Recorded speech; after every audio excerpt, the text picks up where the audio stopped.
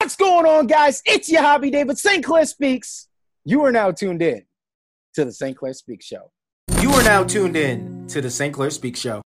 What's going on, guys? Welcome back to the St. Clair Speaks Show, guys. I'm your host, your hobby, St. Clair. Now, guys, I'm sitting here with a very special guest.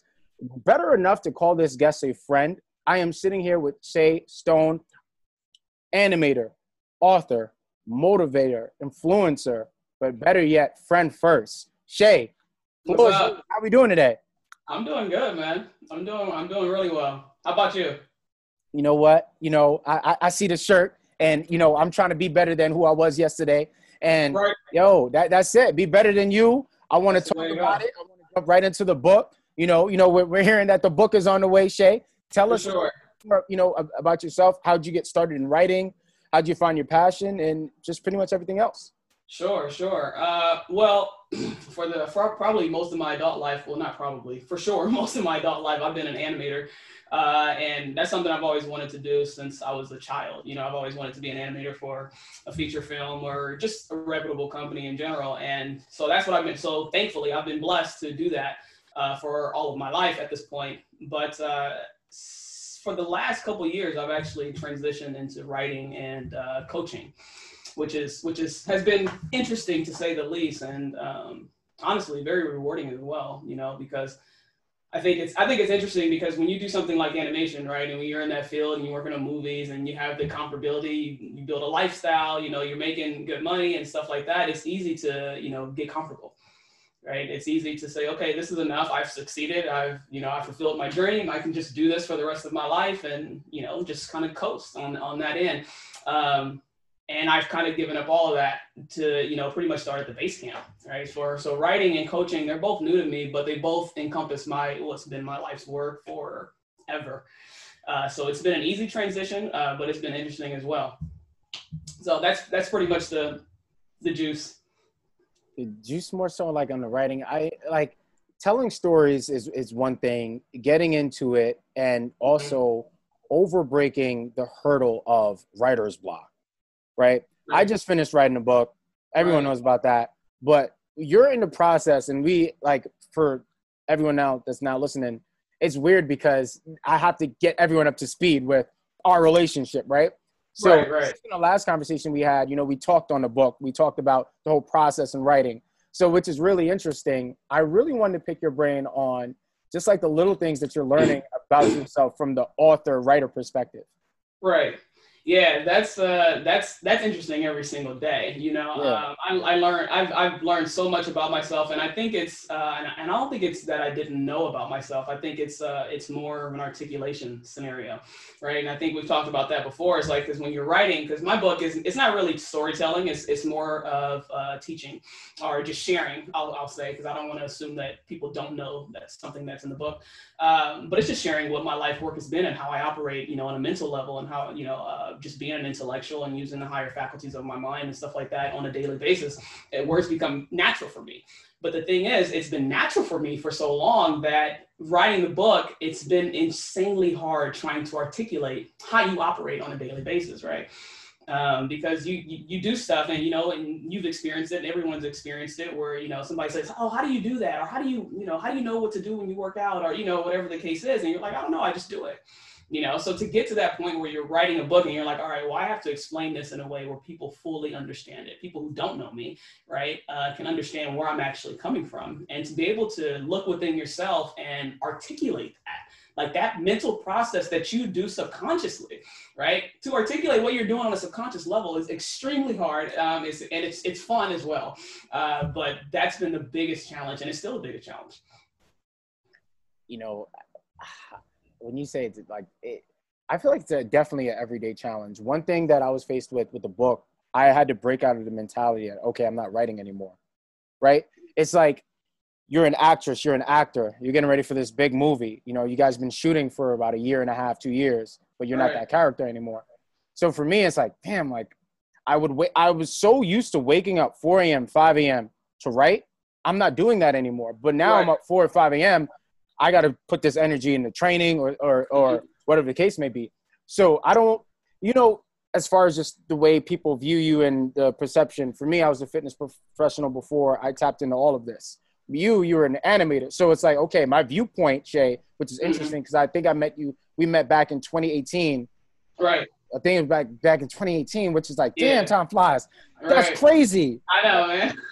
I feel like I just met you. Seriously, man. Like, it's been 2 years already. That's insane. And it's legit. That's legit what it's been. And when I met you, you were in the animation, of course, obviously still in. So as I view you now and watch from the outside in, watching you transition from animator, writer, author, it's like, oh shoot. You know what I'm saying? Like it's really cool from the outside in because I was already fitness professional writer. Then everyone's still viewing me as that. So right. So this would actually leads me right to my next question. So you know exactly where I'm getting this. How do you break out of that? The transition of going from animator to writer. Is it you're still the same person? Do you learn to shed a little here just to take on a little bit more here? Yeah, it's actually funny that you mentioned that because you know, when you talk about writer and coaching and, you know, being an author and stuff like that, it's like you mention animation, right? You mention animation after that. It seems like it's kind of far-fetched, right? But I think the crazy thing is that animation is a big part of why I do how I'm able to do what I do, right? It's a big part of coaching. It's a big part of writing. And it's a big part of what I do because to be an animator, you have to understand things. You have to understand things on a psychological level, right? You have to understand physics. You have to understand how to read people. You have to understand body language, right? You have to understand how to be somebody else and be in somebody else's shoes, right? So you have to be empathetic. And so those are very key traits of being a good animator. And for me in particular, you know, my animation skills were more so on acting, right? That's kind of how I was known in my industry as more so as an acting animator. So that's conducive to coaching and it's conducive to writing, right? And helping people because I'm able to put myself in your shoes and help you instead of trying to help you as if it was me, right? Because it's not me. So I think animation is a big role, and because of what you have to understand to be an animator, you have to understand those things to be a writer and to be a coach as well.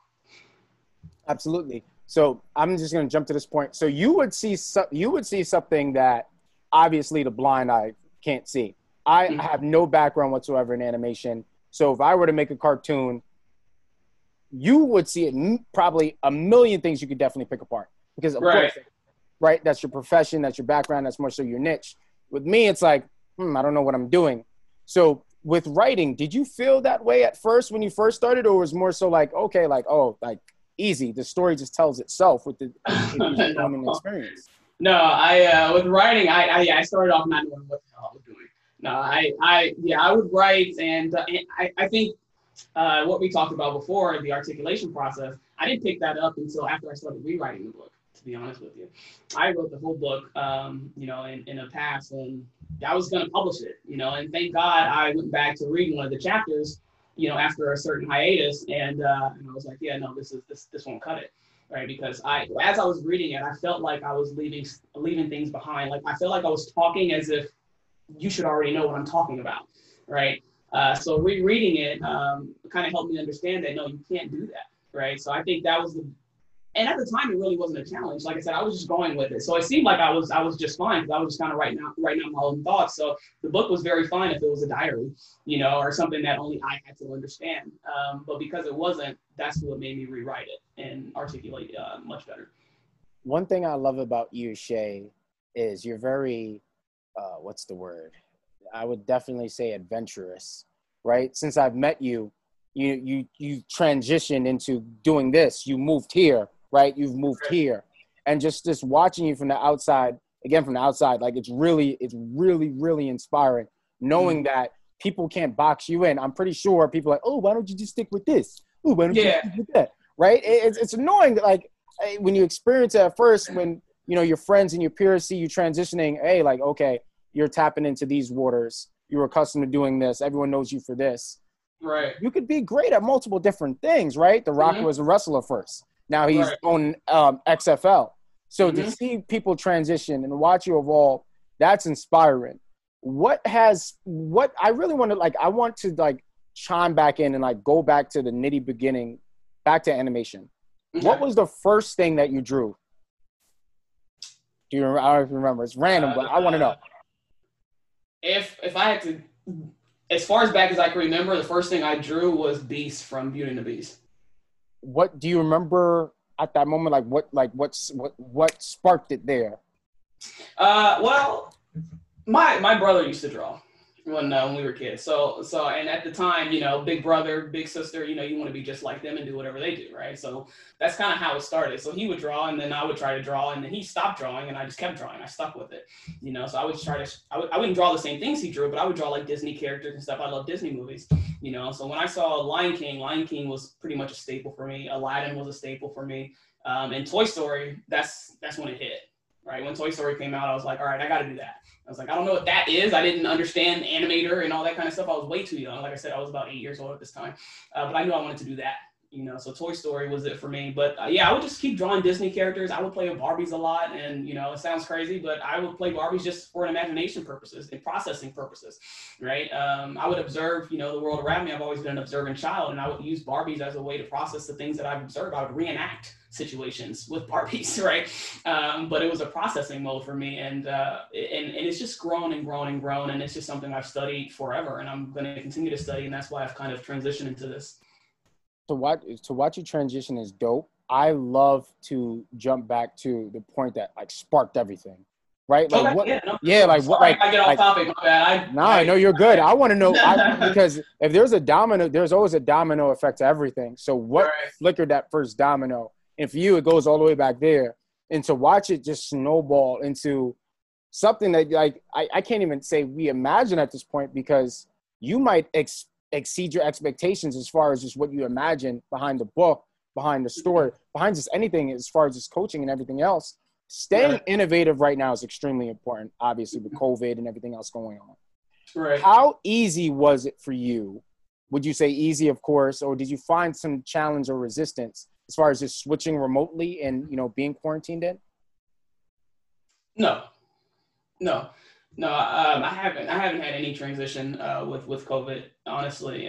If any, just traveling, if I, like I said, being adventurous on a physical level, just going out and doing whatever I want to do. Can't do that anymore. But no, unfortunately, I was taking care of my mom. She was sick, for a long time. So I was kind of quarantined before the quarantine happened. So there was no transition for me when COVID happened. If anything, it's made it even better, to be honest, because it gives me the ability to focus, right, and really figure out what I want to do. Because if the gates were open, who knows where we'd be, right? A lot of people are focusing right now and getting the time to do everything they've been wanting to do, and even just think, right?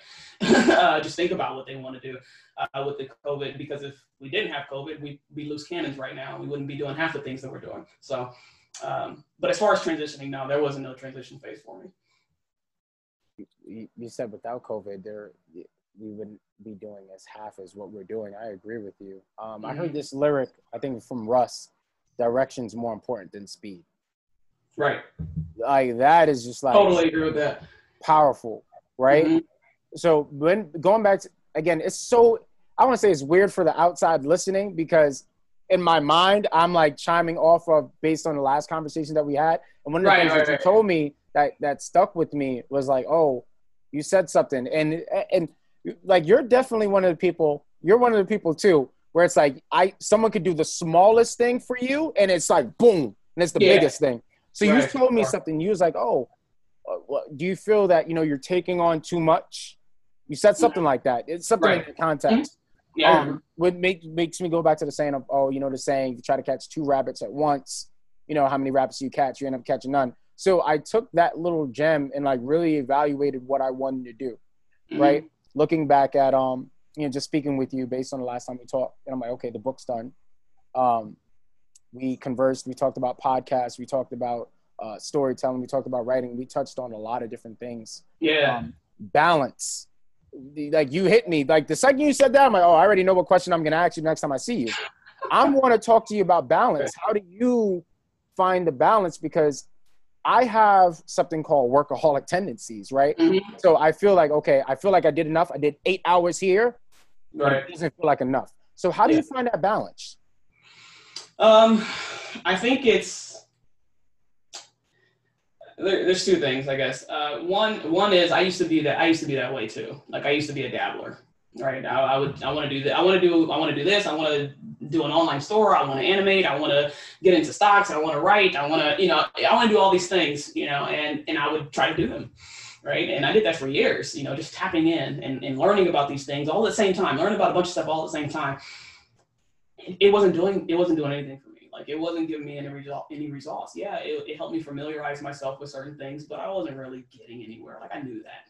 Right. And it doesn't matter what I did. You can't get to one, you can't go one direction, think of, with four different motives. Right. So I think for me, it was just starting focusing on one thing at a time. Right. So for instance, with this book, I'm not doing any more animation. Like, I've completely, fallen off the radar with that. I have no idea what's going on in the animation industry at this point. I can figure it out very quickly, but I'm just not in that space. Any other business ventures I have, I'm not in that space. It's just about the book. I don't mean to interrupt you, but I want to stop you right there, because like, you hit a point like, yo, I'm not there. Why? I'm not where? Like you said, as far as like taking a break from animation, you're going like, but you would know right away what's going on. I wouldn't, like, why? Why would I break away from it? Yeah, like, why? Yeah. What do you mean? Like, just as far as like just not being an animator right now, or just as far as just like what made you? Because I felt the same way. The reason why I'm asking that is I felt the same exact way about fitness. I know where you're going now. Sorry. Yeah. So I think it's just where my passion is at that right now, right? And not only just my passion, it's what I feel like my purpose is too, right? And it's crazy because it feels like I'm circling, because this is where I've started mentally as a child, right? I started in this observation mode, and I was always kind of studying, and then it switched over, and it's crazy how I've cycled through. I've completed a circle, because now it's like I went through animation. It's like I had to go through animation because of what it helped me. It expanded who I already was, right? Animation just took it to a deeper level, so where it's like, hot damn, and it's like, so now I'm back. So now I'm like, okay, now I need to just go back to studying, right, and helping. And I feel like that's my purpose, to be honest with you. I don't think I've ever felt like animation was my purpose. It was my passion, and it was my dream. It's what I wanted, but it's not what I needed to do, if that makes sense. That makes tons of sense, because that's how I feel about fitness, and we connected through there. And at the time I was doing that, you was doing animation. So for us to boom, connect, and we're talking writing, we're on a podcast platform now. 2 years later, you really never know.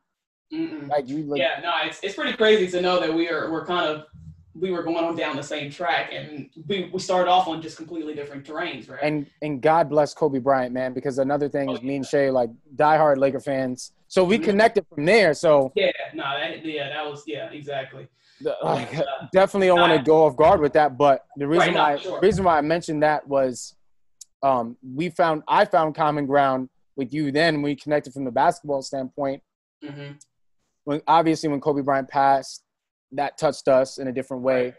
But Dear Basketball was something I've been thinking about, right? With Kobe Bryant, he wrote Dear Basketball, and how I was handling the grieving process was so tough. I'm not gonna lie, it was hard. It was definitely tough. Yeah. It was really hard, because it's like, you watch your superhero, right? Just go. And that one hurt. Yeah. That one definitely hurt. But I remember they're immortal. Immortal. Sorry. Yeah. I remember just watching like highlight clips of, his interviews. He's talking about Dear Basketball. He's talking about, the art of storytelling. Kobe Bryant's talking about storytelling. Right. And I remember this quote. My mentor told me this quote, and this was like a couple months ago. He was like, Javi, do not let pain go to waste. Right. So whatever you're feeling, don't let that pain go to waste. So I made sure, I'm like, okay, Kobe's gone. I got to do something with it. So I'm like, you know what? Let me write more. And that's when I really pressed out Sweats to Suits. I know you touched on something before. Obviously this was not in the question, but it's, how do you react to pain? How do you respond to pain in moments like that, in those dark times? That's an interesting question. I've always kind of been a stoic, in many ways, where, it's easy for me to remain calm under chaos. Right. And I think it's because I've realized at a very young age that reacting or overreacting, having knee-jerk reactions to situations that are overwhelming doesn't help the situation. Right. So Just understanding that I don't need to, like, for me, there's no deep underlying secret or anything like that. It's just, that's the case, you know. Reacting or panicking or anything like that, freaking out, that doesn't help the situation, right? You think about it and understand and try to wrap your head around it and face it, right? And process it. And for me, like when Kobe passed, yeah, that was really tough. And for me, honestly, I was already in a tough place, you know, with my mom being sick. So it was just like, holy moly, like that's insane. And I don't know if I don't know if the pain helped me. Like you said, you know, you were like, oh, don't let that pain go to waste. And I think that's incredibly important and an awesome quote. But for me, it didn't help me like, oh, I want to do a bunch of stuff now. You know, everybody grieves differently. But for me, I think it was just more of a love thing, to be honest with you, right? It was just like, and it was more of a, like I said, just understanding that we're all going to go sometime, right? And I think a lot of times we live life as if other people die and we don't, right? And so I think it just gave me a level of introspection, and just gave me more gratitude as far as processing that. But it didn't like motivate me to, you know, do as much as Kobe Bryant did or anything like that. But yeah, that's pretty much it. I just try to face it and process it and just have gratitude and figure out how to deal with the emotions more so than trying to keep myself busy trying to, you know, ignore it or, you know, release it as energy, which is good. Absolutely. You know, you don't want to, one thing you don't want to do is, I want to say, idolize your energy as far as just like not do anything at all. The worst well, you don't want to suppress it either, right? Absolutely. Right. So, I mean, once you suppress your energy, I mean, we have to express the things that happens in our mind, right? We get energy constantly to and through every single day, every single moment of our lives, even now, you know, and whatever we're feeling, whatever energy that comes within our bodies, you know, we reason with it and things like that. And we have to, whatever impressed has to be expressed. Right. Right. And once you express it, then, you know, you can live and be in a comfortable emotional state and a comfortable well-being. But if you suppress it, right, and that's how we get into things like anxiety and depression, and, you know, we get into a negative emotional state. So, like you said, however you do it is fine as long as you're expressing whatever that is. So let's talk about it.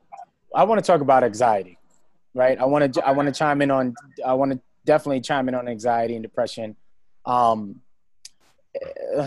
Definitely anxiety and depression now, especially with. I didn't think that's where we were going in this conversation today, but I'm with it. Oh yeah. I'm definitely gonna I gotta latch onto those two, especially now. You know, with the recent pandemic across the world, you know, there was the Black Lives Matter riots and you know, all of that going around the world these last few months.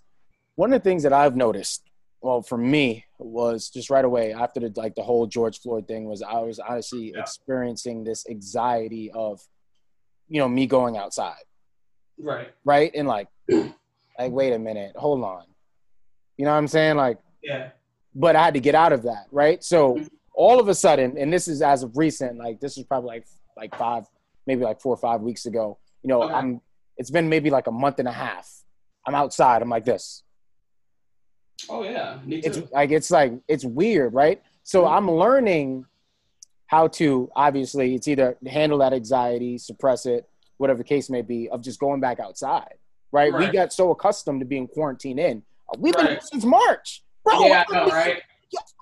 I hate it, dude. So, Shay, what I'm trying to learn is like, I'm like, damn, like there's so many different, there's the internal, there's the external, and there's the controllables and the non-controllables. So for you, how do you handle, I know you definitely touched on, you know, the pain, but how, in times where, you know, you're faced with a big project, you know, you have the book coming out, you have other projects on the way, of course, but there's the outside world. Obviously, we can't control what Trump says, right? We can't control riots and this, that, and the third.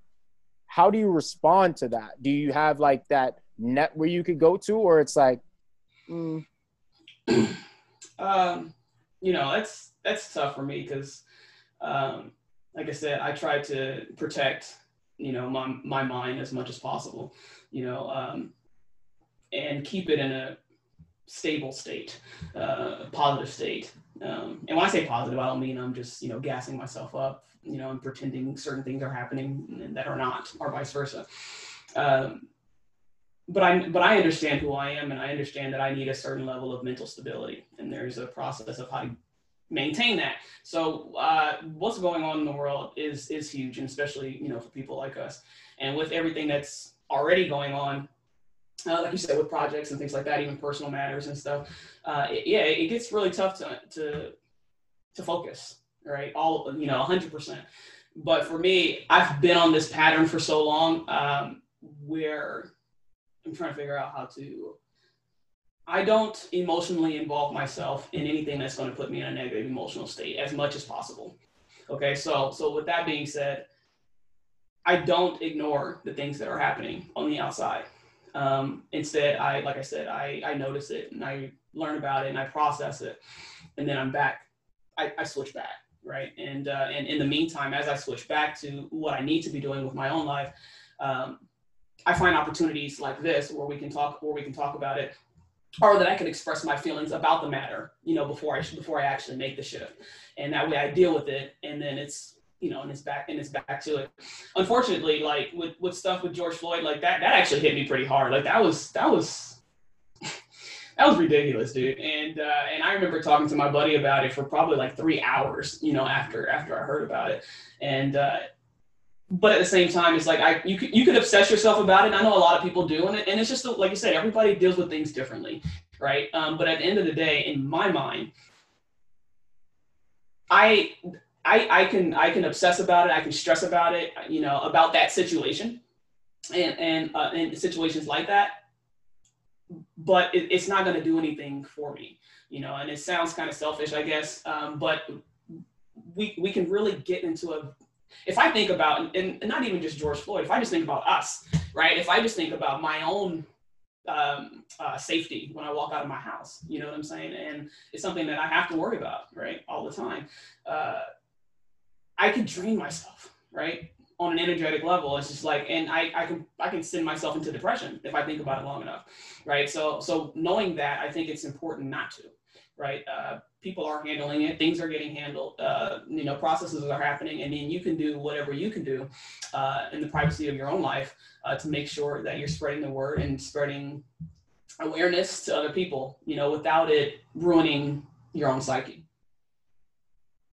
I mean, definitely emotionally detaching yourself from a scenario like that. I mean, it's definitely hard to. It's extremely hard to. Right. Extremely it's hard to. And it seems incredibly selfish too, because it's like, oh, something big is going on that's bigger than you. And like, you're absolutely right, but at the same time, nothing's bigger than you, right?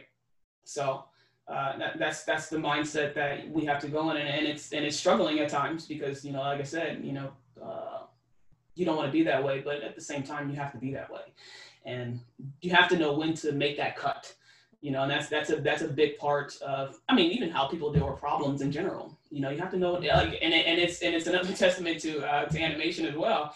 Because animation, you're never done, right? And that's how it is in the creative mode. Any creative medium, writing or anything like that. You're never really done, but you have to understand when it's done, right? You have to understand when it's okay, right? To shift into something else. All right, it's time to do another project, right? One of my professors used to say, you can't polish shit. So and his meaning was not that it is shit all the time, but it is what it is, right? And it doesn't matter how much you paint clear nail polish on it, nothing's gonna happen, right? It's gonna still be the same, and you got to get rid of it, and you got to know when you shift your focus back. So with animation, that's a really big thing, is understanding when the shot is done, no matter how much better you think you can make it, right? And it's the same thing of how we deal with our problems and how we deal with situations that happen outside of us, like BLM or violence or any kind of other violence that's happening in the world, politics. You have to know when it's cut, right? And yes, sure, if somebody wants to call you selfish for doing that, that's fine. But that's an important role in making sure that we're, fulfilled and stay mentally stable and continue to be the leaders of our lives and understand who we are. It's like protecting your energy from yourself in a sense. Right. Yeah. Right. Sure. In some cases, we are our worst enemies, Mm-hmm. right? You know exactly what you're strong at, but you also know your weaknesses as well. Right. So I was telling my client this yesterday because he said something in a joking matter. I'm like, all right. I'm like, I'm gonna leave you with this quote: don't underestimate your strengths and don't underestimate your weaknesses. Because I'm strong in a lot of areas, but my weaknesses could take me out like that. Like no one can take me out, but me? Your weaknesses, yeah, not for sure. Absolutely. Your weaknesses are your triggers, right? Your weaknesses defined you, really. You know what I'm saying? Like, because your weaknesses, like I said, it's your trigger point. And once we're triggered, many of us, we're in a reactive state. You know, we're not thinking anymore, right? So our consciousness and all that kind of stuff. Now we're just acting based on our paradigms, right? Which is just our habits, just what we do. We're in a reactive state. We're not making any decisions, right? So your weaknesses, yeah, like you can't underestimate them. You have to understand your weaknesses more than you understand your strengths, because, like I said, because when shit goes south, you have to make sure you don't either. Like you don't go with it, right? So yeah, no, I completely agree with you. Understanding your triggers and what gets you into a reactive state and gets you acting out of your mind or thinking out of your mind is more important than, relishing in what you're good at. One of the things that you definitely did, you honestly, you kind of exposed a couple of things for me, like as far as just my weaknesses, right? Accepting criticism without feeling offended. You're the first person I presented my cartoon with, right? I'm like, I think this was like a year and a half ago, 2 years. I can't remember. I presented my cartoon. I wrote up a couple of episodes and a couple of scripts. And I had to learn how to take your criticism without feeling offended. And like, okay, this is what I rather, then honestly, 2 years later, I seen the value from it. Right? Because I'd rather you tell me this than me on Front Street with something that makes absolutely no sense, right? Exactly. So I had to look at that and like, okay, that's a weak area for me, right? Why do I feel a way if someone's critiquing my work? Right? I want my work to be critiqued in some ways, right? Absolutely, we want our work to get critiqued. I'm stepping in shallow waters. I don't know, this is foreign words to me to begin with. So from the writer's perspective, I'm like, okay, how could I become better? But I needed to understand your mindset, and this goes back to what you just said maybe 10 minutes ago, from the animation standpoint, from your mindset. So I overthought that one so bad. I'm like, yo, Shay, you sure? And it had me, yo, Shay, I kid you not, I can't make this up. You had me I was at a point where I was questioning, is this good enough? Right. Am I good enough? Good. Can I actually write out a cartoon? What do you mean good? Yeah, I know good. But what I'm saying is like the little criticism that you gave made me question why did I start to feel insecure the second I felt the critique, right? So you really helped me dig. And that's it goes back to what I said. It's the littlest things subconsciously that you don't think you're doing that you honestly do the most for people. I want to give you the flowers on that. But also, how do you accept that criticism without feeling offended from your end? It has nothing to do with you. There you go. There you go. But that's honestly it. And one thing I realized, I'm like, yo, you're absolutely right. This is not about me. No. And I had to go back to the drawing board because your hobby 2 years ago was completely different. I had no idea who my target audience was, right? What's the passion for it now? My dog just died this year, right? She had cancer. My cartoon's officially dedicated to her. It's a cartoon for God. Now it has a little bit more, it has that firepower behind it. It has a little bit more passion and spark behind it. So now I could start brand new scratch because there's a little bit more oomph that I could actually throw into it. So before, I was just kind of throwing something at you, and it was really special for anyone that's, of course, listening in. I met Shay back in 2018 when I was working at Lifetime Athletic. Well, one thing you don't know, Shay, I actually met, I believe her name is Nancy White, if I'm not mistaken. I met this writer, because you know how it is in Westchester. Yeah. So I met this writer. She used to work for the Magic School Bus cartoon. And she wrote out a couple episodes. Oh, nice. Yeah. You know about the tennis courts? You know how you had the tennis courts over there in the corner? Right. Uh-huh. Yeah. We had you know how they had the complimentary session? I was giving everyone a complimentary session. So we sat down, and this woman's like 90, 95, 96. Hopefully she's still here. God, I'm not trying to sound funny. But, this woman, we chopped it up, and she was just talking about stories. Oh, man. Just stories. And that's what sparked it. That's when I met you. I legit met you 2 weeks after that. Right. I met you 2 weeks after. I think you was trying to do, I think it was a fitness challenge or something like that. You started working out. Yeah. You was leaning up too. Yeah, Tell us about that, Shay. Tell us about your health and fitness. No, for sure. I see you though. Come on, hey, yeah, man. Hey, listen, I'm trying to come back, man. Hey, it's been rough. It's been rough lately, but it's coming back for sure. I've actually been juicing for like the last couple of days as well, just trying to get down a little bit. But my health and fitness is crazy. It started about 5 years ago at this point. And it's crazy because I used to be super unhealthy, man, like super duper, like just. I was much bigger, you know, and then I also used to smoke cigarettes.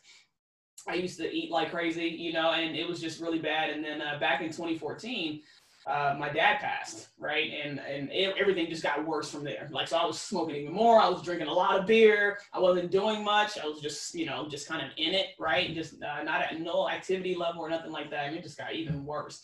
So I think I hit my heaviest during that stage. And it was really tough. And then luckily, once my dad actually passed, what happened was the day before he passed, I was in Walmart, okay? And I was there getting him some shirts or whatever he wanted at the time. And I slipped in Walmart. Like there was a puddle and I slipped on it. And the way I went down so slowly, but I went down like trying to make sure I don't go down. So my knee did some weird stuff as I was actually falling, right? And it was like a weird slow fall, definitely weird. But anyway, so you know, long story short, you know, I talked to, you know, Walmart and all this other stuff, and I wasn't working at the time. And, you know, and then my dad ended up passing. So I'm like, oh, now I don't even have time to deal with this right now. Right. So what ended up happening is because I didn't have time to deal with it as far as Walmart and going to the hospital or going to seeing the doctor and all this other stuff, I had to deal with my dad. So my knee just got actually worse. So it actually really, it swelled up like crazy. You know, it got to a point where I couldn't extend it.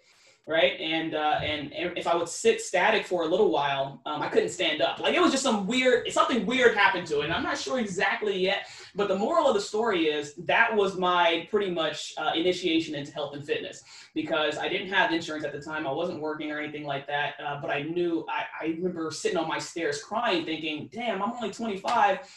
And I'm never gonna like be able to like walk normally again. Like my knee, and like now my knee's just messed up for the rest of my life. And I was just like, nah, that ain't gonna happen. Right. So I just got like on this crazy binge to like, I started researching health and fitness and like what it all was dedicated to my knee at first. And then it just expanded, it just blossomed from there. Like, and honestly, this knee is complete, like it's 100% healed. And it's been like that for ages. It's actually my better knee, which is pretty crazy. But that was my introduction into health and fitness. And on top of that, I actually used to get sick like every single month. Like my immune system was completely garbage. Like you could bank that I was going to get sick every month. It didn't matter what was happening. And I think now, I don't even remember the last time I was sick, you know? So pushing myself into health and fitness because of what happened with my knee has been a little game changer for me, for sure. And of course, when I met you, that's when I was kind of reaching that peak. No, you were definitely, I swear I caught you at the right time too. Yeah. Yo, just with health and fitness, I'm just now getting back into it myself.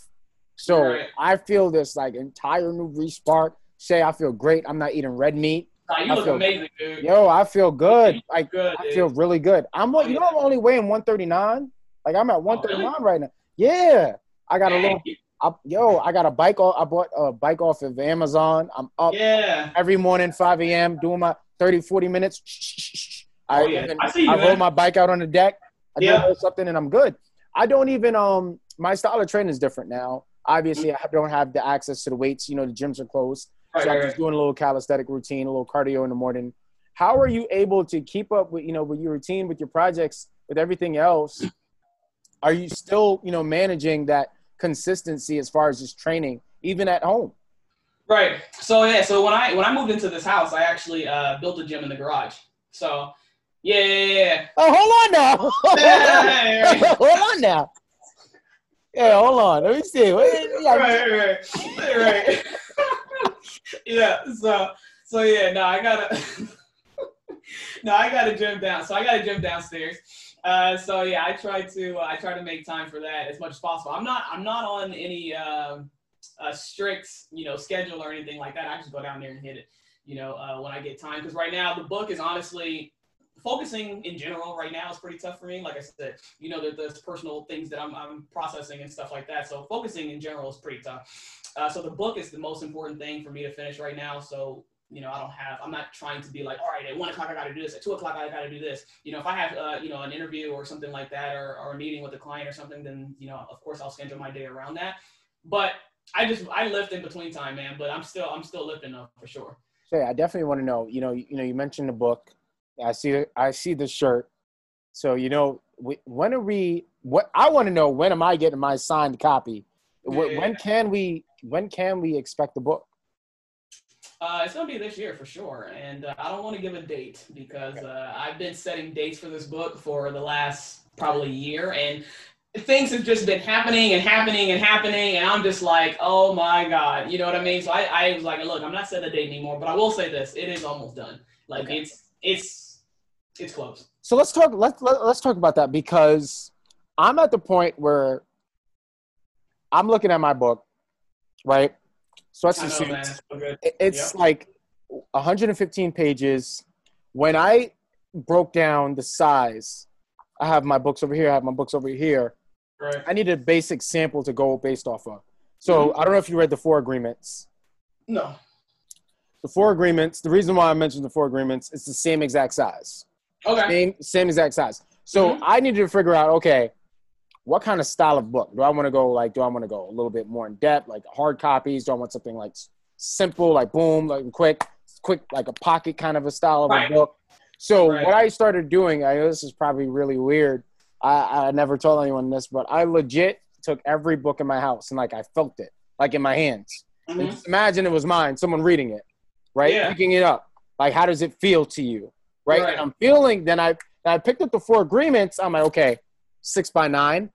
That's the size that I want. Originally, I was at 300 and something pages. Then when I went through it, and which makes me go back to what you said, you know, you read one chapter and you're like, oh, okay, this is not it. Right. I was battling something for months, Shay, about how long should a book be? There's no rules to it, right? There's legit no rules to it. I was putting so much more pressure on myself. No one was expecting all of this from me, by the way. Right. This book, it got to be 600. I didn't expect a book from you either. Yeah.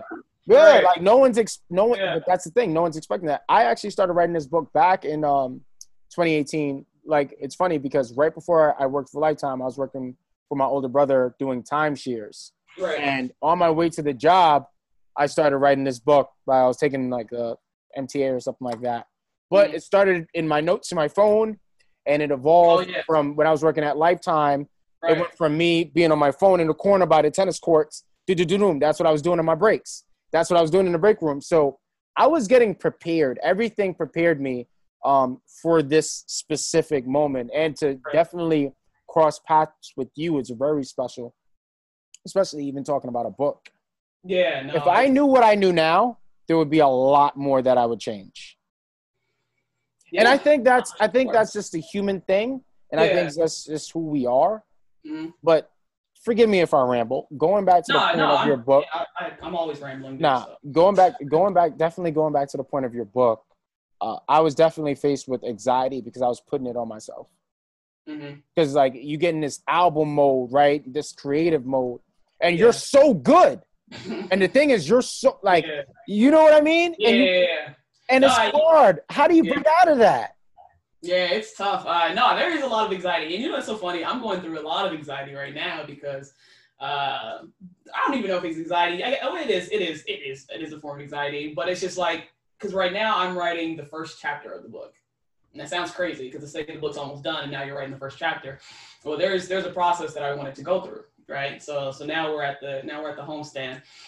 And I'm just like, wow, like, because you think about, okay, when someone reads your book, once they read the first chapter, you better get them in, right? You got to get them in. All right, so you know what you've talked about in the rest of the book. People are going to read the first chapter, and that's going to pretty much tell them, you know, if they should continue reading or not, right? So that's been giving me a lot of anxiety the past couple of days because I've been writing. I just started writing the first chapter, right? And that's been crazy. But I need to. I think what I've been doing is just, you know, trying to act like, of course, it's not. right? It's not it. But I've just been writing like crazy, and I kind of went back, and it's funny how you mentioned the train, right? You started writing on the train and just writing your thoughts down every time you came across it, and I think that's where I've kind of went into with this chapter, right? Because I knew that I was having anxiety with that. Like, this is the first chapter, I got to make sure this, and this, and I was focusing more on that than just writing, right? Like I have the other chapters. I kind of went back to what you said, where I'm just like, all right, well, just go back to the base. Like, just write your thoughts.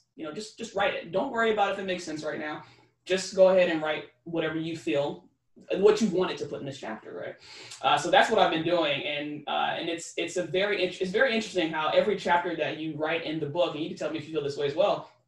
Every chapter that you write in the book, you feel like you need to process it a little different, or go about it a little bit differently, because we're in a different subject, right? It's like you're talking to a different person, right? But life is the subject, right? So the subject's the same, but you're talking to a different person, and life is different from their perception, right? And so the chapters are kind of like that too. So the chapter, so the book itself is life, but then each chapter is like each individual person. I don't know if I'm making any sense on that. No, you make perfect sense. You need to approach it differently, right? So that's been very interesting in writing these chapters, because I would say this is different, the way I'm handling this chapter, but honestly, now that I'm thinking about it at this very moment, I've approached each chapter like that in a different manner. It's just this one, it sticks out more because I'm like, this is the first chapter, it better be good. But honestly, I approach the same one, the other ones just as differently. As far as just like from the emotional standpoint, definitely writing a book, you definitely get emotional. Writing this book for me has been an emotional roller coaster, because I'm touching on some stuff that I haven't talked about in years. Right. Obviously, there's like something like, so how do you, real personal stuff, right? Right. So for you, how do you disengage from that? Do you take time? It's like, okay, chapter 3 was heavy, right? If it's an emotional chapter and it's heavy, do you just keep on going? Does that help you? Or do you just like, I kind of need this break right now? I think it's different for me, because like I said, yours is more so not a autobiography type of scenario where you're kind of talking about your life and how you've gotten through situations and stuff like that, which is phenomenal. Where for me, it's more hybrid, right? it's more like I said, sharing and teaching, and then there's of course bits of myself in there, a lot of bits of myself in there. I talk about my childhood, I talk about my mom, my dad, and situations like me being in college. I talk about finances and how I used to think about finances versus now, and so there's a lot of stories in there for sure. I talk about my family, and stuff like that, my ex, because all these things are a part of my life, but it's not an autobiography, right? It's just sharing that story as an example. So with that being said, I don't think there's a chapter where I just felt like it was too much for me right now, as far as being too heavy, because I don't really go into too much to where it's like, like I'm not going to talk about the entire process of my mom being sick and ultimately passing. I don't talk about that in the book, so it doesn't get heavy like that, if you know what I'm saying. I might mention some things here and there, like, oh, when my mom was sick, this was happening, but then we get back to what we were talking about, right? We get back on board. So, but I will ramble and say this. There is a chapter that I just finished, and it's the longest chapter in the book, right? And it's insane, and I had no idea that it would be this long, but I couldn't shut up. Like it's just like I just couldn't. Like, I love it. And I'm just like, dude, like I didn't plan it, and it's crazy. But I think the biggest part of it is because this is how I operate, right? So that was the chapter, and I tell my buddy, I'm just like, yeah, I think that's why I ended up so long, because I had to make sure people understood this, right? In the most brief way possible, quote unquote, but I had to make sure they understood where I'm coming from. And if I'm telling you this is how I operate, now you understand, okay, I can feel it now. At least enough, right? Where you can kind of translate it into yourself. So I would say that was the heaviest thing, but not emotionally. It was just like, this is heavy because I need to make sure this makes sense. Definitely. I agree with you 100%. Definitely. I mean, it really depends on, how much you wanted to pour in. Right. Obviously, I'm pretty sure there were points where you're like, oh, should I put this? Then you're like, nah. Yeah. I did that a couple of times. No, I ain't getting that. That's a little too much. Right. So it's so we put a documentary for that one, man. Right. So for like there's the writing perspective, and obviously before you're a writer, you're a reader, right? Reading your book, holding your book in your hand is obviously going to be a complete different feeling. Oh yeah. Do you have intentions to read your own book? Yeah.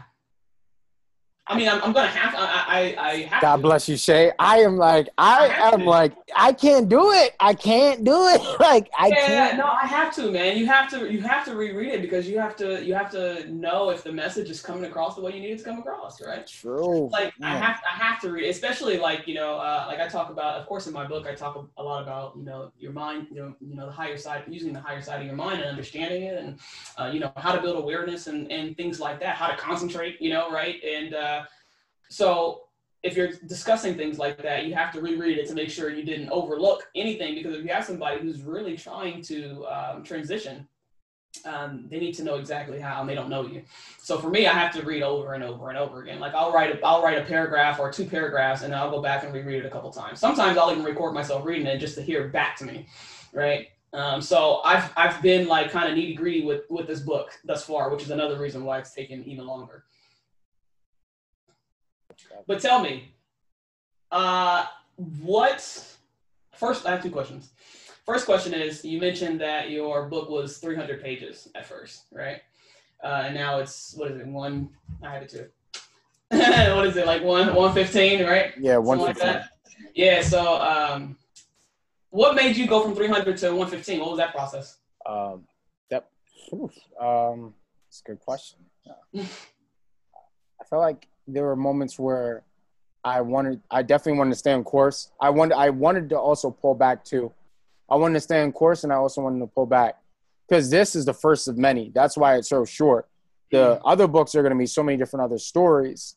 After writing this book and like letting this book just fly out, I'm like, okay, I feel a lot more comfortable with it being eight chapters versus it being 16. There's going to be another part 2.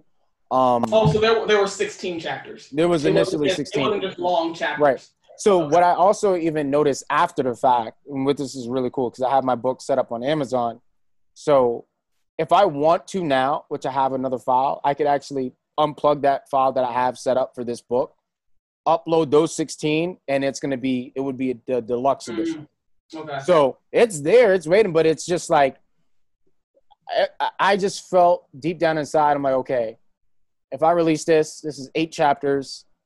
Again, like I looked at 4 agreements as definitely as like more so like a template. Then I also looked at from the audiobook standpoint. The audiobook's actually a lot longer than the actual book. Then based on the reviews that I've gotten from the people that purchased the book, you'll be surprised. And one of the things that honestly surprised me, writing the book honestly surprised me so much based on the people who actually purchased my book, right? Not just you. I have my girl, one of my girl's friends that I don't even know, that I probably only said one thing to, that I've known for like maybe like 4 or 5 years. Hey, how's it going? That's it. Bought my book, loves it, and told 4 other people about it, and they went and got it too. But I only said one word to you in like 4 years. Yeah. Well, now it's those little things, and learning from that standpoint.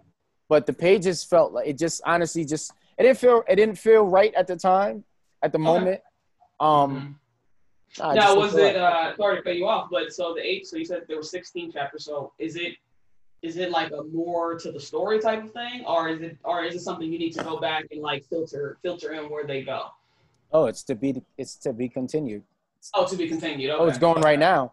Life has definitely changed since the book, because now with some of the, especially with the St. Clair Speak Show for one, right? Yeah. When I hit you up and I'm like, yo, Shay, I need you on the show. This was before we went sponsored, right? So now I'm on Fiverr. I'm on, like, I have like these other different outlets as far as just like online courses where I could actually integrate and get some type of passive. So people are actually paying me for this now, right? Oh, they want their branding out. They want their brand. But as crazy, and I was just telling my barbershop this like an hour ago, as crazy as an idea sounds, like someone would say, oh, I wouldn't pay you for that. but yo, you'll be surprised who would, right? Oh yeah, nah, for sure, man. So nah, you can't listen to those haters. and man. That's not even in Shay. That's not again like that's not even in those. That's not even in this book. So that's just how quick life has changed. Yeah, I see what you mean. Yeah, nah, you can definitely like make a series with it, or just and that's kind of where I plan to do as well. With Be Better Than You, the book. I go so there's 10 chapters, and each chapter is different, right? So we talk about health, we talk about like I said, the mindset, we talk about thinking, the process of thinking, and self-awareness and stuff like that. And I told one of my buddies, I said, yeah, each chapter is for something completely different. I said, but I could write a whole book on one chapter, right? I was like, I can write a whole book just on gratitude, right? And having gratitude and understanding, what that does for you, right? I can have this whole book on self-reflection, so it's kind of, I see what you're saying as far as like not going the full mile, right? And just kind of, okay, well, this is the first one. Let's see how this goes, right? Get your feet wet and kind of understand what your process would be, right? And get a rhythm. It was driving me crazy, Shay. It was legit driving me crazy. Oh yeah, no, for sure. It was driving me. I'm so serious. Like, and I touched on this like maybe 2 episodes ago. There was a rush of another thing was a rush of success, right? So I had that happening. Yeah. I had everything. It was just coming so fast, Shay. And it's like, and it makes me just think about Dave Chappelle for a second, where it's like he took that break from his show and he took that hiatus. Right. It made I had to go ghost. I'm like, yo, I can't talk. Yeah. I can't talk to no one. And you text me something. You text me like, I think like in a joke man is like, oh damn, like you didn't reply to my text. But even like that, like it was Shay, like I even turned my phone off because it's like it's like there's the St. Clair Speak Show, there's Hustle Hav, and there's your hobby, right? There's God, right? Like there's that too. So there's a lot, right? Exactly.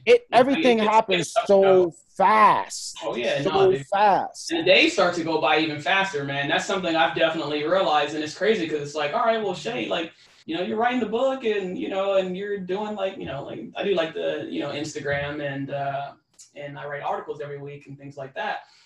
So you would think like on a surface level, you're like, all you're doing is writing every day. Like, how come you don't have time to do this, and this? It's like, man, you don't understand how much energy that takes.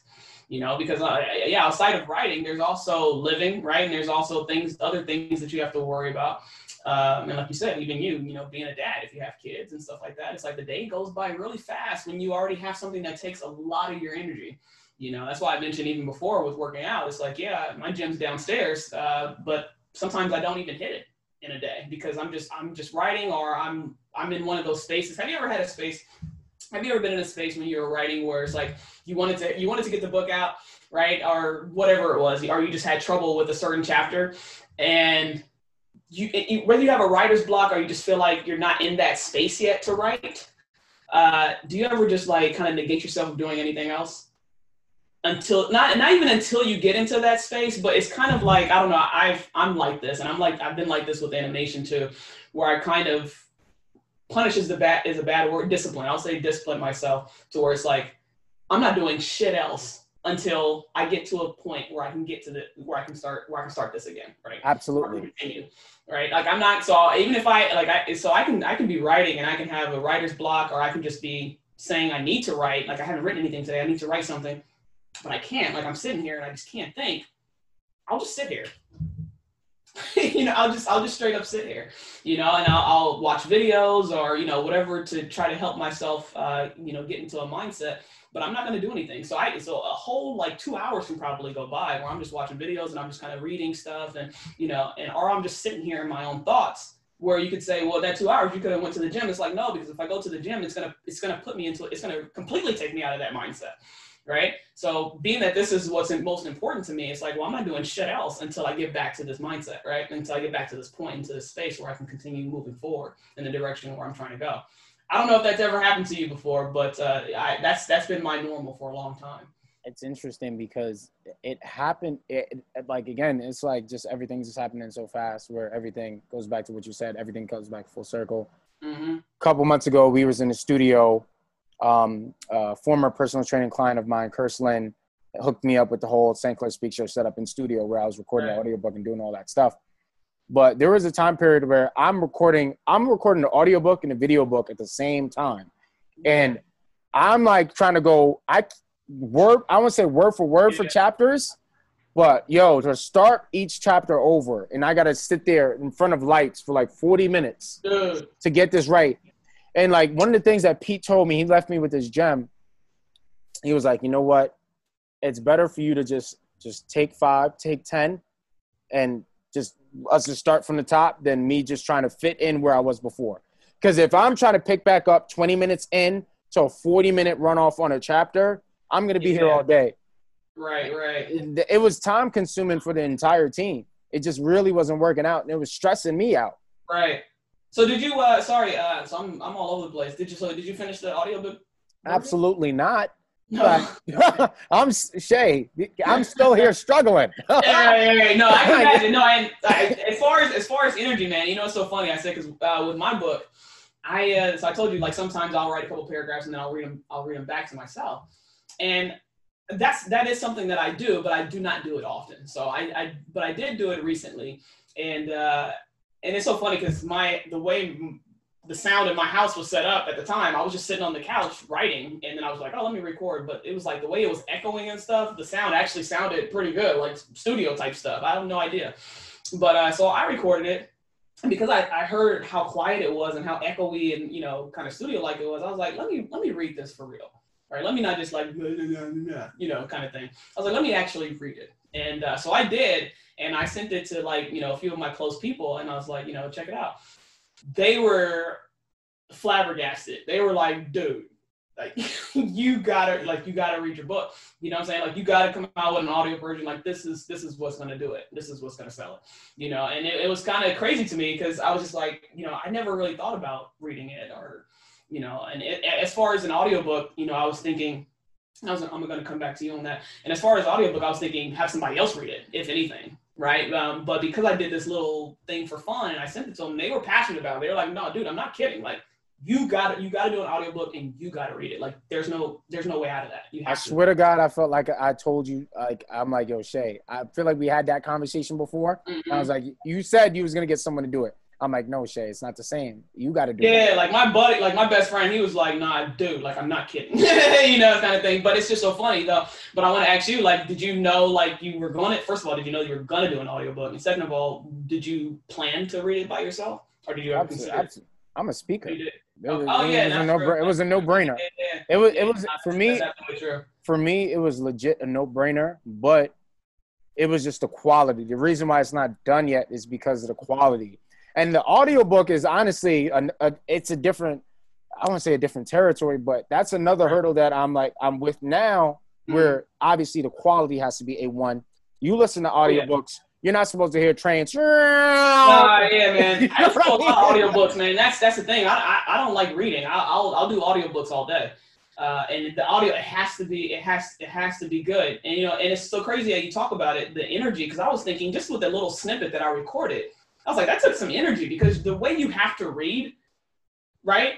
Because you're, like I said, you can't just be like, well, this is about this. You can't just be blah, blah, blah, right? You have to actually like read it, put the emphasis where the emphasis needs to be, and kind of remember that as you're reading, you know what I'm saying? Because you can easily get caught up. You can't stumble, right? You can't just say, oh, be like, you can't be doing that, right? You have to be on a specific train. And it's like, so the energy level just in recording 2 minutes of my book was like, I don't know if I'll be able to read the entire book because I don't know. I think I'm estimating my book is probably going to be around 250 pages, right? So I'm just like, how do you read that consistently, right? In the same tone and the same, like, and make like just having the same voice, the same cadence, and all that kind of the same emotion behind it because every day is going to be different. Now I understand you record it and you split it, right? But still just having that, just making sure you're on that same line of energy every day, like, I can imagine that's really exhausting. Like Pete told me Pete dropped a lot of gems. Like breaking it in brackets. Mm-hmm. So for like chapter 1, there's A and there's B, right? If I run out and I'm chapter 1 and I knocked out, say, half of chapter 1 and I hit A, boom, A is good, then I'll just focus on B. If B needs to be done over, A is good, now I just got to do B. then boom, Right. that's chapter one. Oh yeah, no, for sure. So we were breaking it down like that, but at the same time, like you said, 2 minutes, like that, it feels like 20 minutes. Long time, dude. And that's where my challenge was. I finished this book. I'm like, yo, there was a time period where I took a step break. That I'm like, yo, I can't be in the studio no more. Let me do this at home. Right. I can do this. Like, I don't need nothing fancy. Let me do this by myself, because if I'm in front of your camera and I'm like, oh yeah, chapter 1, we're gonna be here till I'm blue in the face. I can't do it like that. I can't operate like that. But I recorded my book. I think I told you last time how I recorded. I did voice to text translation. I didn't really type. So I'm speaking it out anyways when it was initially done.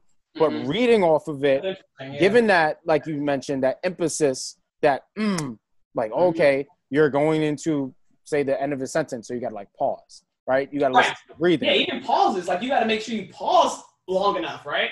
Right. You got to make sure all that stuff hits. Like, and even like, you know, and even as I'm writing, it's so funny that you say you did voice to text. You did that for all the book, or just like most of it? The whole well, except for the first chapter, except for the first 2 chapters, but everything else I had to do it that way, because it made way more sense, and it got done.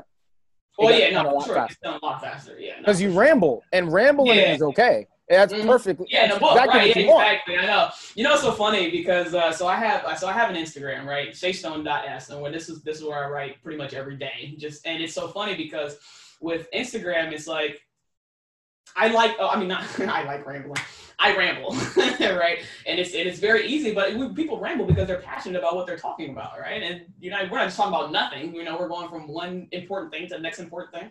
And so with Instagram, it's crazy because you only have a certain amount of characters, right, that you can type, and you want to get the message out. So I'll post a quote, and I'll sometimes use all the characters, but it's like I want to make sure. It's like you have to make sure you get that message out in the most brief way possible, and you have to just condense it. Everything, like I said, you could write a book on it, sure, but you have to condense it in a way that people will understand and get it and be able to, think on their own, and make sure it's thought provoking, right, in this condensed manner. And so that's been really fun. I won't say challenging because it hasn't been really challenging, but it's definitely interesting and fun to have to condense a big ass message into like 250 characters.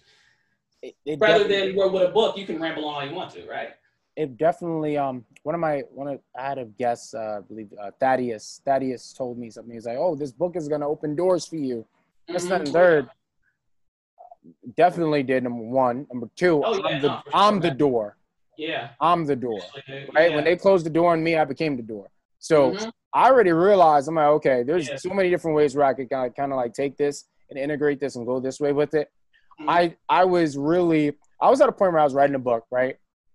And I was thinking more so from the finance standpoint. I'm like, yo, if I sell this much copies, right? I was losing sight, and I'm so glad I knocked out of that real quick, and I had to pull myself in, because I'm not writing for profits. I don't need the bread, but like I'm writing to leave somewhat impact. When it's all said, this book is like, bro, I could die now. This book is still here. Right. Like that's my impact. That's our impact, right? Yeah, we're authors, we're writers. So even writing this book, like something small is writing, like you said, articles every day. I'm on LinkedIn with it. I've got my articles on LinkedIn. Right. So just finding different, like, like outlets where you could just like, you don't even have to even write a book to be a writer, right? Just writing articles. Just writing, right, exactly. This is something I didn't think about before, Shay. So Medium, just everything else. I'm like, oh, okay. I like it. I really enjoy it. I really, really enjoy it now. And I'm glad I left it this size, because now I'm at the point where you got many options at this point. I have a lot of options, which is good. But bro, we could talk about this all day. I love talking about writing books. Sure. Yeah. I forgot we're doing an interview. Yeah, I know. Yeah, like we're just like we're rambling for sure. Yeah. Nah. Yo, but this is good, and this is what I was saying early. And I'm like, yo, this is not even gonna feel like an interview. It's gonna feel like a conversation. But you already know me, and you can literally go for hours. But from the reader perspective and the writer perspective, reading changed my life. Obviously, reading books changed my life. That's why I'm an author now. Right. but just that in the How does it feel to say I'm influence. an author now? At first it was like, okay, but like I can't let that get to my head, right? So it's like, Well, I mean, not right, even now get to what? your head. Just how does it feel, on the inside? That's good, but now I'm like, okay, now what? No, it's a huge. How many more? I gotta write. Yeah. My goal, Shay, my goal coming into this year was, okay, I want to read this much books. Now my expectation is I want to write this much books, right? Mm-hmm. So I could go financial if I want to. There's things I could definitely touch on. Right. And there's also turning the podcast into a book, the St. Clair Speak Show. Mm-hmm. Again, voice to text isn't hard. I could translate all of this, everything that we said into a book. Every episode is a chapter, right? Think about that's a big ass textbook, 500 episodes. I thought about it. I was like, I could literally turn my Instagram into a book. Like you can. Just the captions that I write every day. I'm like, I have enough to probably turn that into a book for itself. I would buy that. I would if you had a quote. I have I have a book full of quotes. People buy books of just quotes. People buy anything. Yeah, no, for sure. So, but it's like I said, it has to be a value, right? And I think it's important that you say, you're talking about you were thinking about finances, when it came to your book and stuff, and it's kind of a testament to, and you had to get out of that, right? And it's kind of a testament to, like I said, the transition I made, from animation versus what I'm doing now with writing and coaching, because it doesn't pay. It doesn't pay nearly as much, right? And animation is like, okay, yeah, I can get comfortable there, traveling, living the life that I want, having the kind of freedom that I want with scheduling, making six figures. Like I can get comfortable in that, and I would still be considered successful, right? But with writing and coaching, it doesn't pay like everybody else pays, and I'm probably working even more. I'm exhausting myself. Writing is way more exhausting than animation, if you can believe it. You know what I'm saying? And but I am getting paid, and I'm getting paid because I understand that this is what I need to be doing, is helping people, and that's more important than chasing finances, right? Finances will always come when they need to. You'll figure it out. But it's great that you pointed out that this was more so your purpose, and this was more important to you, and it wasn't about profiting. Right, because when you focus on if that's all you're focused on, then you're not gonna deliver anything of value, right? Because that's not where your heart and your head's at, And it's also a testament to why I'm being so intricate with this book, because it's like I want to help as many people as I can, and that's why it's important for me to make sure every paragraph I reread to make sure that it's coming off that way, so somebody can help themselves, pretty much. Not for me to help them; they can help themselves. When the release of this book, definitely, when you do anything, you're gonna have, there's support and there's always gonna be resistance. Mm-hmm. I'm not gonna sit here and knock anyone for not purchasing my book. To each its own. But to the people that asked me about like books in the past, like, what books would you recommend? Right? Like, you're so easy to cash out and purchase these other books. Right. I have a book. Oh, yeah, I know where you're going here. You know where I'm going with that? And I'm like, I know exactly where you're going with that. Yep. My best belief, I paid attention to that. So it's like, okay. But like for me, again, it wasn't from just a financial standpoint. It's like, okay, like, what do you expect to learn in this book versus Sweats to Suits? Like, because there's definitely things that I touch on in this book that you can definitely take away, that you can learn that, So at first, like, it was like more of like an ego check. I had to check my ego. Back to what you said. It's not about me, right? Right. But then I'm like, wait a minute. Hold on. It's not about me, and how even like you support or you don't, it is what it is. But I didn't write the book with the initiative of, getting it out. I just wanted to get the message out that you can transform your life with the power of a thought, right? When I was doing this, I was working for my older brother, doing a job. I was miserable. I was at a point where I had 11 cents in my bank account. I was financially messed up. My daughter was. You remember when my girl was pregnant, Shay? You remember, for sure. That was dope. I was super happy for you, And that's interesting because that's legit. When you met me, like, you met me going into that. Oh man, let's talk about it. Sheesh. Yeah. You actually met me, like, transitioning from boy to man. Legit. Mm-hmm. You met me going this way. And I met you in that. You're right. Yeah, like Isn't it crazy how we both met each other in a transition though? Like, because we were both at the end of whatever we were doing at the time. And one thing here's why I'm so glad I met you. And this is when I knew I was on the right path, because I could tell by the mentality that you have. I remember you telling me something when you was living in your old spot. Remember you had the $1 million club in the back and stuff like that. So I'm like, oh, yeah, she's $1 million club. I remember you telling me about real estate. You were looking into real estate and stuff like that. You were saving for buying flips back in 2018, stuff like that. So it's like, damn.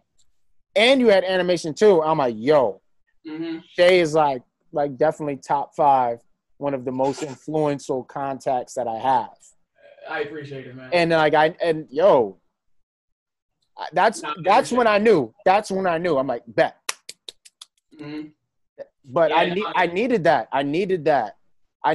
Like, you need that company. Yeah. How are you not getting inspired? And it's so important too, because honestly, like you're one of those too for me, to be honest with you. And like I said, we need to talk way more than we do, because I think we're alone in this common world, right? Like I said, a lot of stuff. Yeah, it gets very lonely. And the thing is the more you grow, you don't need to cut people off; they'll fall off. The more you grow, they'll fall off. Because they're gonna feel it. They're gonna feel that tension. They're gonna feel that heat. And they're going to start feeling like they don't belong even in your presence, right? And that's not to be cocky or anything like that, but it happens. Like I've noticed it, and it's happening now, and it's going to happen. It's just as you grow and you get more wiser, and people start to see that you're going places. It's nothing against you, right? But they're going to fall off, and then it's all about them, And you just take it as a compliment, man. It's not that people don't support you.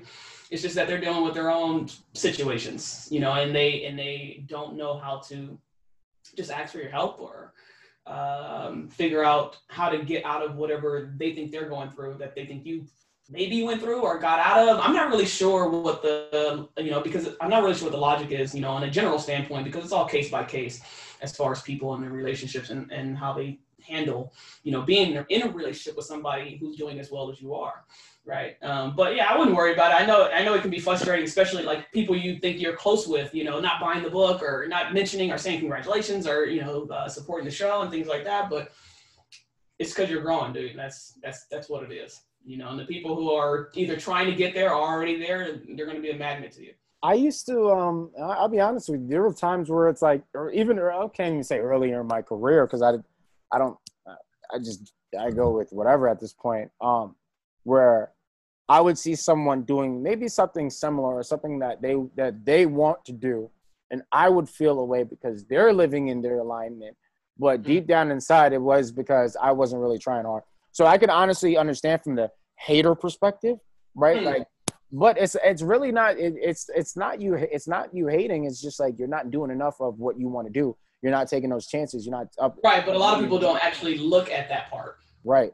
Right. They don't acknowledge that end of it, which is where jealousy comes in, right? It's because they're not facing what they're feeling. And I'll tell you now, I'm not a jealous person. I've never been.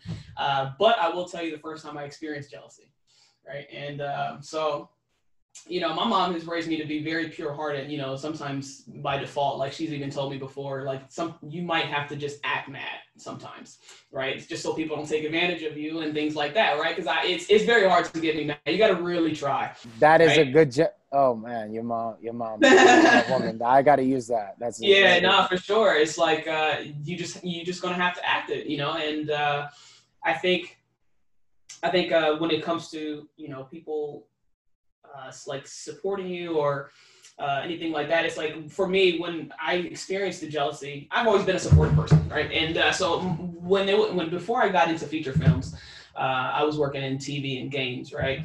And this guy buddy that I love, and he got into Pixar, right? And this is while I was still, working in games. I haven't actually gotten to feature films yet. I haven't had my breakthrough, right? And and I love him dearly. And he got into Pixar, and I was extremely happy for him. So he wrote like an announcement about it, and I was just like, holy shit, like that's amazing. We actually started at the same studio in New Zealand, so me and him go back, and I was just so happy for him, and I really truly was.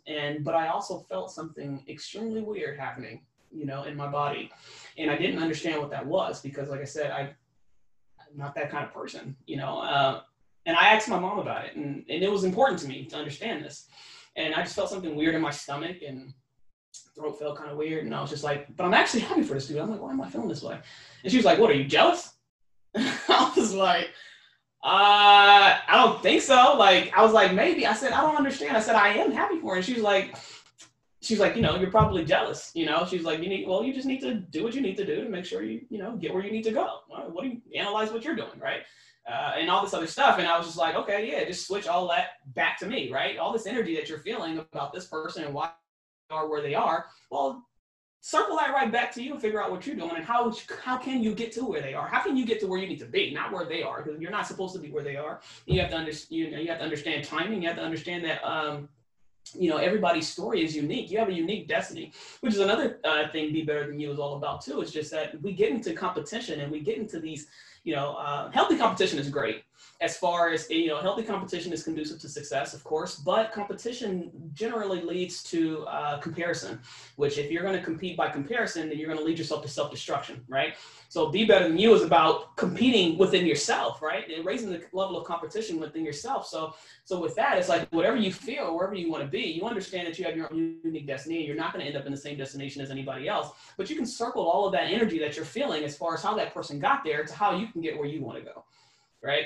So that was the lesson in that moment where I felt something in my stomach, where I was feeling jealousy, but I was truly happy for this guy. But I circled it back and everything, and I processed it and analyzed it and got through it. And ever since then, I've never had that situation. I've never had that again. I told my mom, I was like, man, I can imagine people who are like haters, people who are just constantly envious and jealous. And it's like, damn, like I can't imagine feeling like that all the time. Because I remember what I felt, and I've never felt it again. And I was like, I can't feel that way again, right? That made self-development and personal development for me even more of a thing, right? It expanded it even more because I was like, ew, like like you can't live like that, man. Like no wonder people are so depressed, and it's tough when they get into a situation where they see someone like you, growing and trying to do things, right? Trying to figure it out. And they can't hit the like button, or they can't share your story, or they can't buy your book, or they can't support your show, or just tell you, hey man, like I think you're fucking doing great, you look great too. It's like, holy hell, like what are you not doing? Like gas people up like that. Who cares? Like what? It has nothing to do with you, man. Thanks, Shay. Right? Like you know what I'm saying? Like I don't mind doing that. You already know that's how I operate. Like I'm not here for that. Like it's like, no, man. Like give people jealousy and just circle it right back to yourself. Jealousy is I definitely have my stories of jealousy, man. Mine just definitely come back from my childhood, man. Growing up fatherless and adopted, right? As a kid, like you witness, like for me, like jealousy started at a very young age. So it's like I kind of like grew up a little bit more of a chip on the shoulder, a little bit more envious of. I can imagine kids that grew up in that 2-parent household, because it's like, my mom was in a situation where she could not take care of me at all. I wasn't raised by my mother. I don't know who my father is. So I didn't have that at all. So these other kids, my mommy and daddy, you know what I'm saying? So it's like I've had that mentality as a kid, but also it gave me the keys to like the machine that I am now, as far as just like the chip on my shoulder.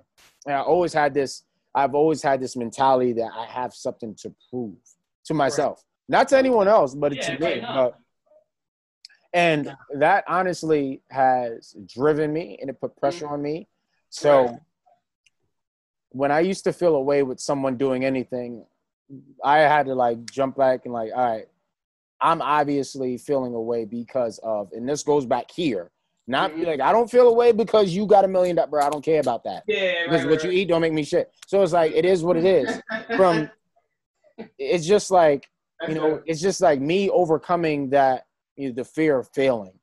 Right. So it's like, yo, why? Like you said, that game of comparison, you're going to be depressed. You're going to be depressed trying to compete with me and comparing. Because you're always going to, number one, whatever you do is going to feel like it's never enough, and you're going to lose. Don't ever compare yourself to anyone else. You're automatically going to lose. That's like me saying. I tell people all the time, the moment you activate even the thought of competing with somebody else, you've already lost. You were lost. Because I'm competing.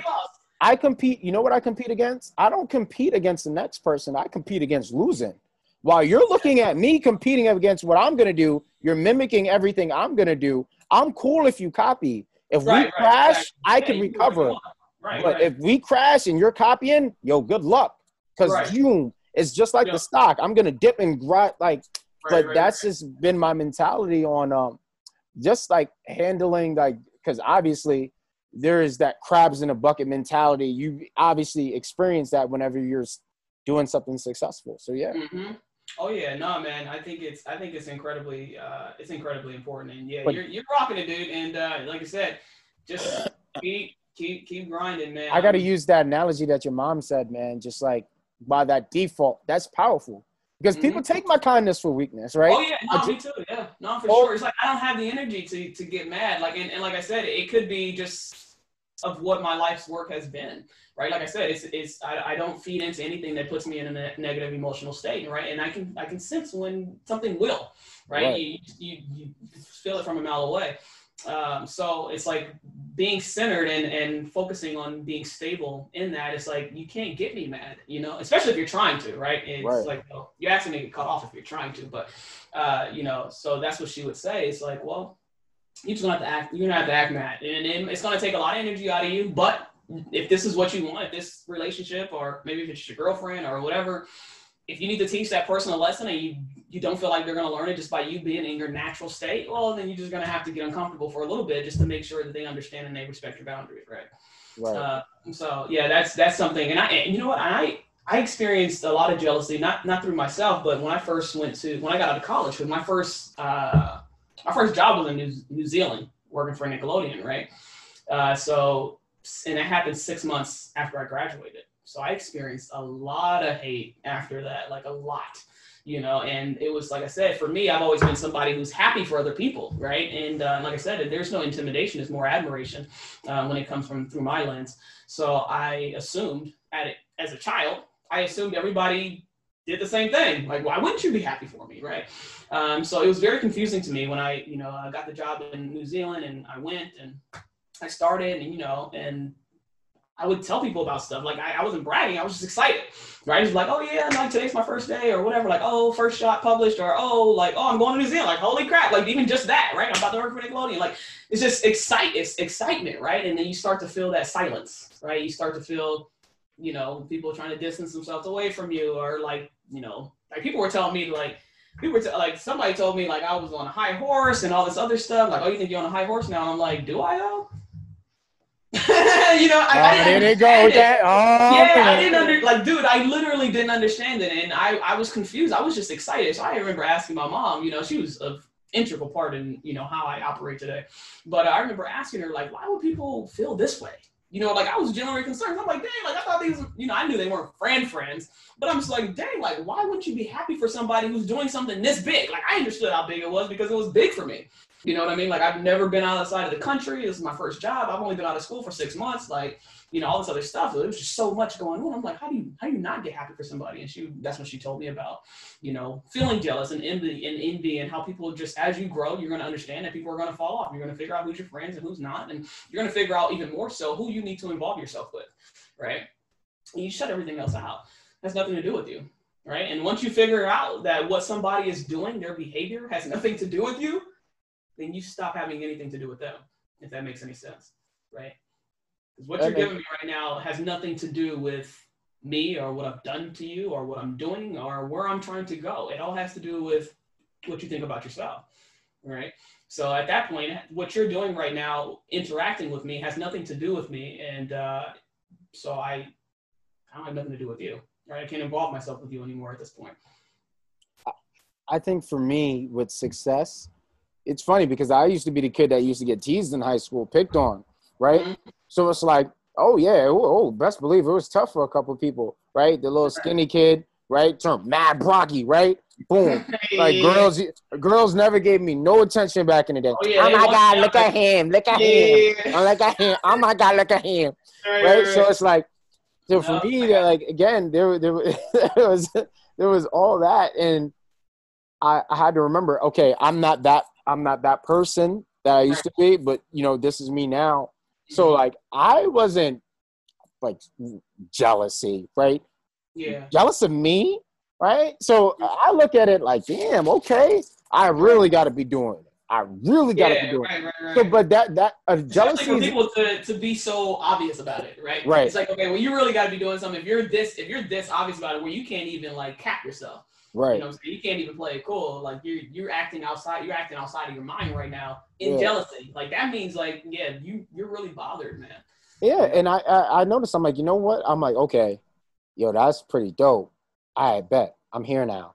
Let's keep on going. That's when like honestly say that, like that's when I knew, because I'm like, yo, the pessimism, the jealousy, none of that's not gonna stop it ain't me. nothing to do with nothing, It ignites me, and the fact that I know that you hating and you not like on purpose is like, oh, okay. Now I'm really gonna crush. That's a whole nother level, man. Hating on purpose.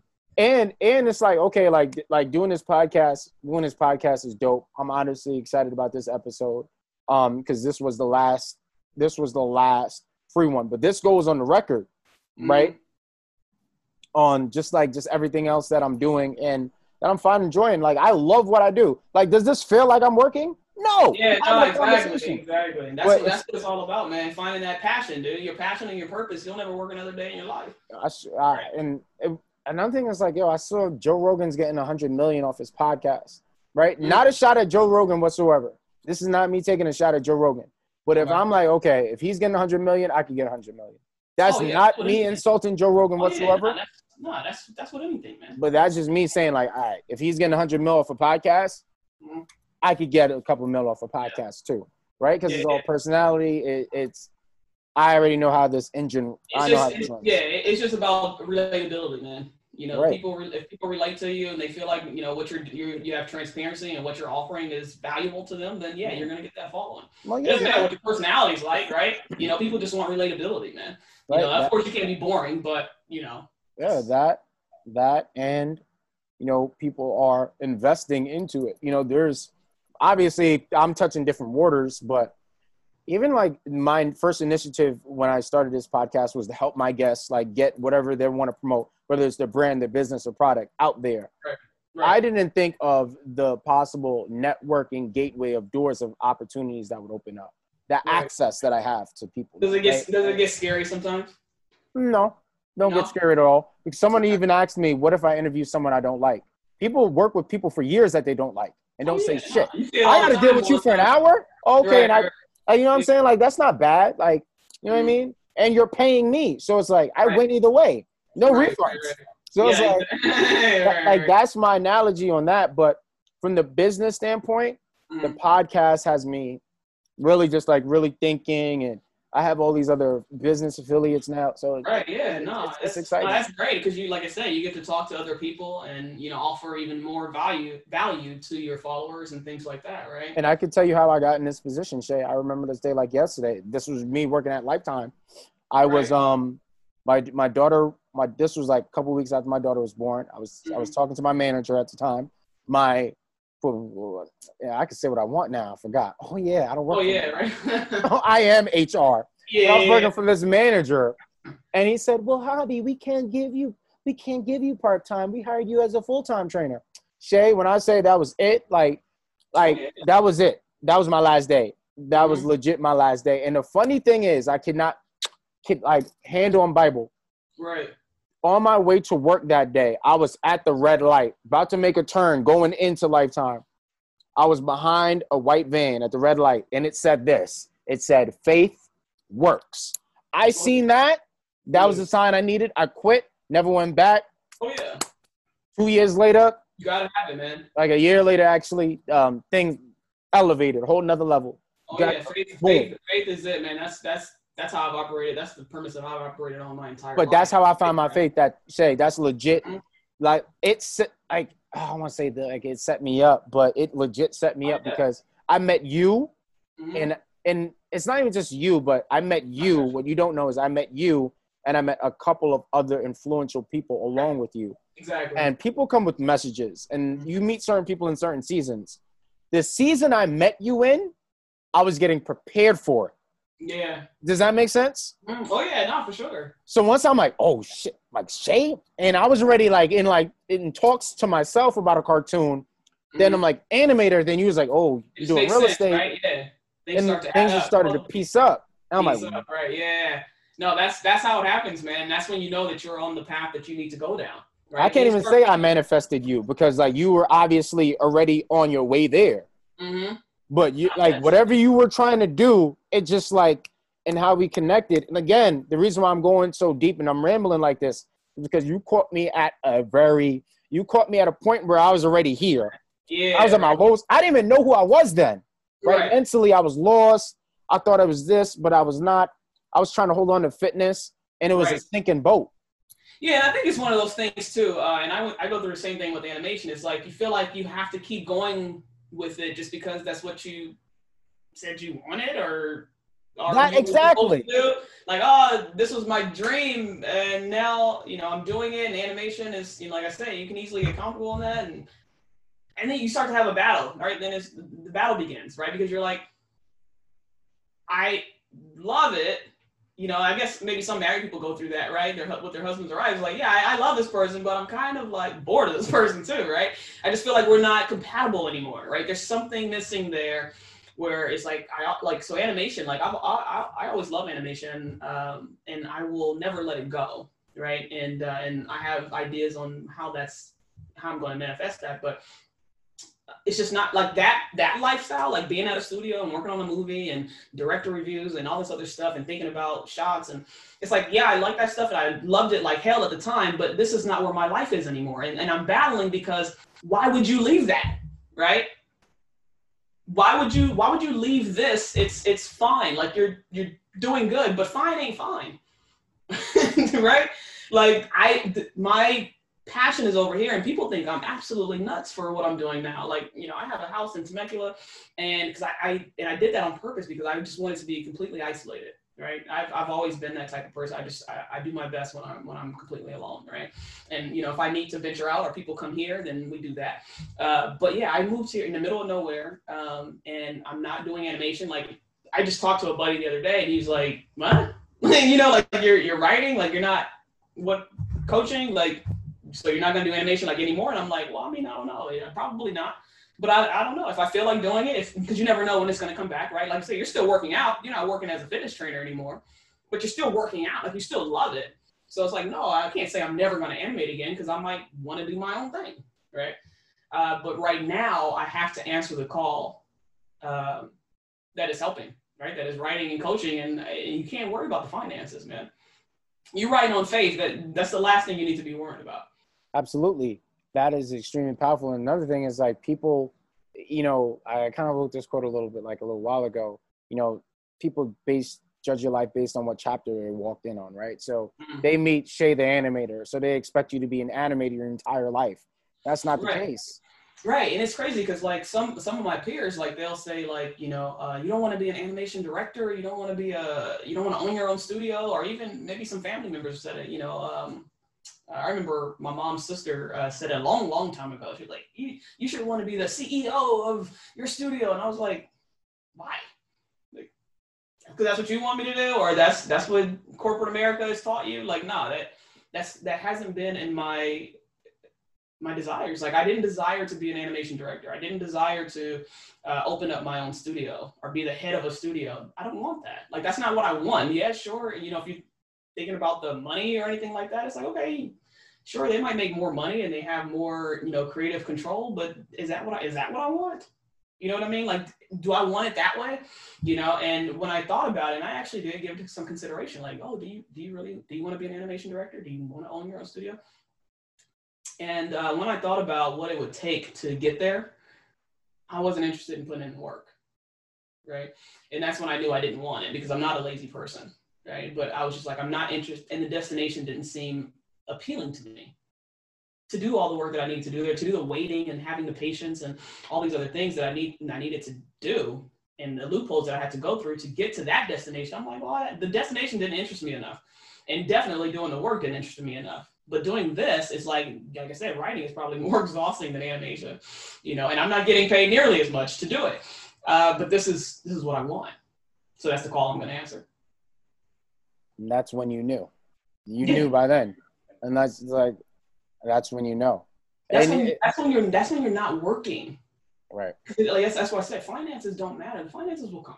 Right. Oh, yeah. You just continue to bring value. You just continue to do what you need to do, right? And the finances will come. You'll figure it out, okay? Because people who do what they want to do and they ride on faith, it's there, right? Yeah. How to market this is there, right? How to make this, you know, into a thing is there. But, you know, I'm not working, like, you know, in the sense that, you know, other people are. But if I were to strive to be an animation director or strive to own my own studio one day, I would be working, and I don't want to work. I'm too lazy to work. You know, I'm too lazy to do anything I don't want to do. Okay, so all my effort is to put into what I want to do. Absolutely. And if there's something that you want, you go after it full steam ahead. You go after it full steam ahead, and you might have, like, you know, and some people say, well, do you have the money? Do you have the capital? Some people may, and some people may not. But it's not about what resources you have. It's about how resourceful you are, right?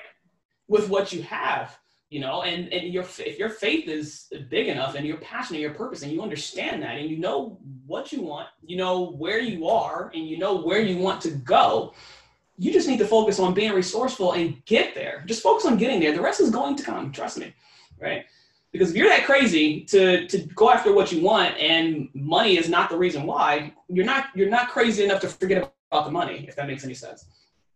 Makes so much sense. No, it makes so much sense. You know, and there's another thing. I mean, another thing you got to realize is, you know, there's money that you have to leave on the table. My daughter loves Moana. We watch a lot of Moana. Oh yeah. Great. Very good movie. A lot of good gems. The crab in the movie talks about, you know, they run to everything that glitters, beginners. Yeah. But just like that little line is like, a lot of people, oh yeah, that's a big gem. A lot of people run to a lot of things that glitters. Real estate being one. I actually ran a real estate really quick.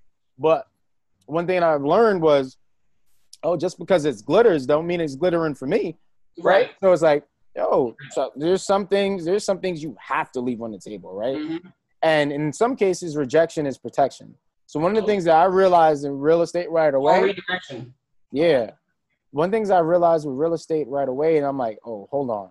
Like I was hungry for it. Yeah. I'm like, nah. You know what I mean? It was like, nah. Because I'm like, wait a minute. Because I could get it here now. I could get it here now. And I'm glad that I left it on the table because I was chasing, like, with that, like, obviously you're thinking money, and I'm not driven by that. Like, I'm going to get money regardless. Like, like, I don't even say as cocky as that sounds, but bro, I've been selling candy when I was like 14, 15. You figure it out. Like I say, you'll figure it out. I've hustled my entire way here. So it's like, bro, I'm going to get my money regardless. Like, real estate, right? Yeah. But there's so many different ways of, you know, making money, but I want to do something I love, right? No one, like you said, you were doing something, you were making six figures. Someone from the outside would say, why would you stop? Oh yeah. But it's not about, it's really not about money, man. It's really, like I said, people look at me crazy, man. And it's like, like I want to do what I want to do. And it kind of, just to quote our boy, Kobe Bryant, it's like, yeah, he could have continued to play basketball, but that's not what he wanted anymore. He wanted to, like, why would you quit the NBA and start storytelling? Well, because that's where my interest lies. Right. That's what I want to do. And we have to get out of this program state of where, you know, you got to stick to your day job. You got to do what's safe, or you got to do what's comfortable, or you got to do what you said you wanted to do and do it for the rest of your life. It's like people change. Right.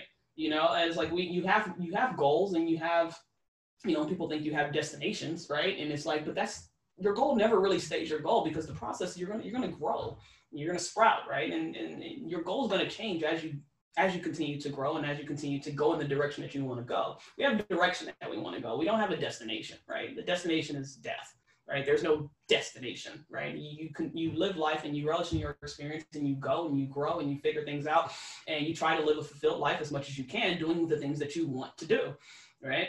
That's the goal. So, and the goal never stops. Like I said, it's just like animation. It's just like with writing. It's just like any creative medium. Your life is a creative medium, right? And you just keep going with it. There's no final destination. You just keep growing and going and doing what you want to do ultimately. And if that doesn't fit the career that your 9 to 5 that you've been doing, or what you said you wanted to do, or whatever, then it just doesn't fit. You don't need an explanation for it. I can't imagine, but going back to what you talked, like, oh, I could show you my next move and you still wouldn't see, you know, what I got coming. So it's like, I'm looking at, like, I don't want to say I'm looking at you, but I'm definitely looking at you, and I'm like, yo, like Shay, you're like, as far as just like your potential and like everything what you're doing is freaking inspiring. The fact that at any given point in time, you could like mix animation and writing. The fact that you have that in your arsenal, that is just like you are a force to be reckoned with in this game. And if they don't know who Shay Stone is, they're gonna definitely know after this interview because yeah, man. This one definitely lifted me up. Energy is contagious, and I pay attention. Yeah. I pay attention to how I feel when I speak to people and how they make me feel. Right. When I talk to them, and I don't get inspired that much. Right. Mm-hmm. I don't get inspired that much, but definitely like this one was definitely this one definitely had a good.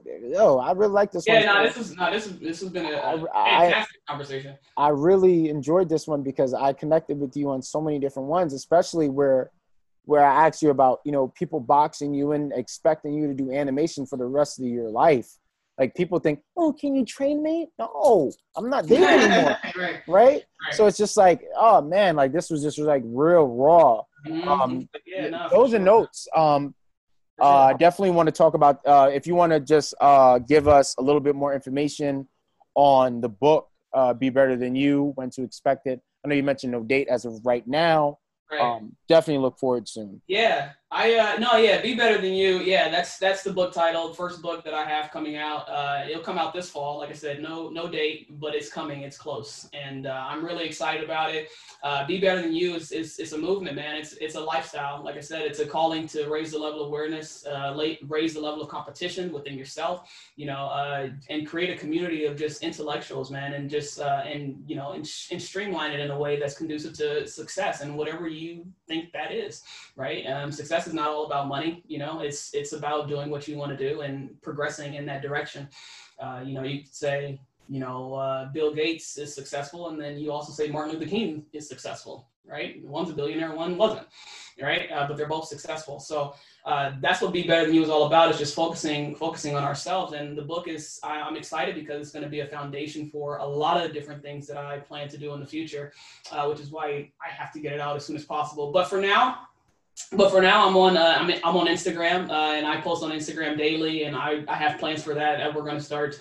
I have a team working with me, and we're going to start, introducing a variety of different things to help people, hopefully. And like I said, the website, I write articles every week just for fun, and there's going to be a bunch of different things going. It's just exciting, and I'm at the base camp of it right now, and I'm not rushing it. It's no rush because this is going to be a lifetime. So. I'm excited about it. But yeah, the book, look for it this fall for sure. But for now, go follow ShayStone.s. And I'm looking forward to a book signing copy. Yeah, you already know. And a shirt. I'm a Smedia. Yeah. And a shirt. You already know. But I'm gonna need this sign though. Like I don't understand. I don't even. It's so crazy. Right. Honestly, COVID honestly has been a blessing because prior to this, I was getting ready for a TED Talk in California. Oh, really? Shay, this was supposed to be my quote unquote big break opportunity. Yeah, you're fine, man. Yeah, now I'm fine. I'm totally fine. But it's still postponed. It's still postponed. It's still gonna happen. That's dope. I'm definitely looking forward to that. Definitely. I didn't realize that was a situation. Like that's amazing. Again, man. I was actually just watching TED Talk the other day. I was like, damn, like that'd be dope to go in there and speak. It's I want to say it's not hard to get in. You could obviously, I think anyone could get in. With COVID right now, I don't think nothing's happened, but there's virtual ones. Is it the same? Obviously, no. But there's that opportunity. That door is open as well. Shay, definitely, thank you again for this interview. Thank you for your time stepping on the St. Clair Speak Show.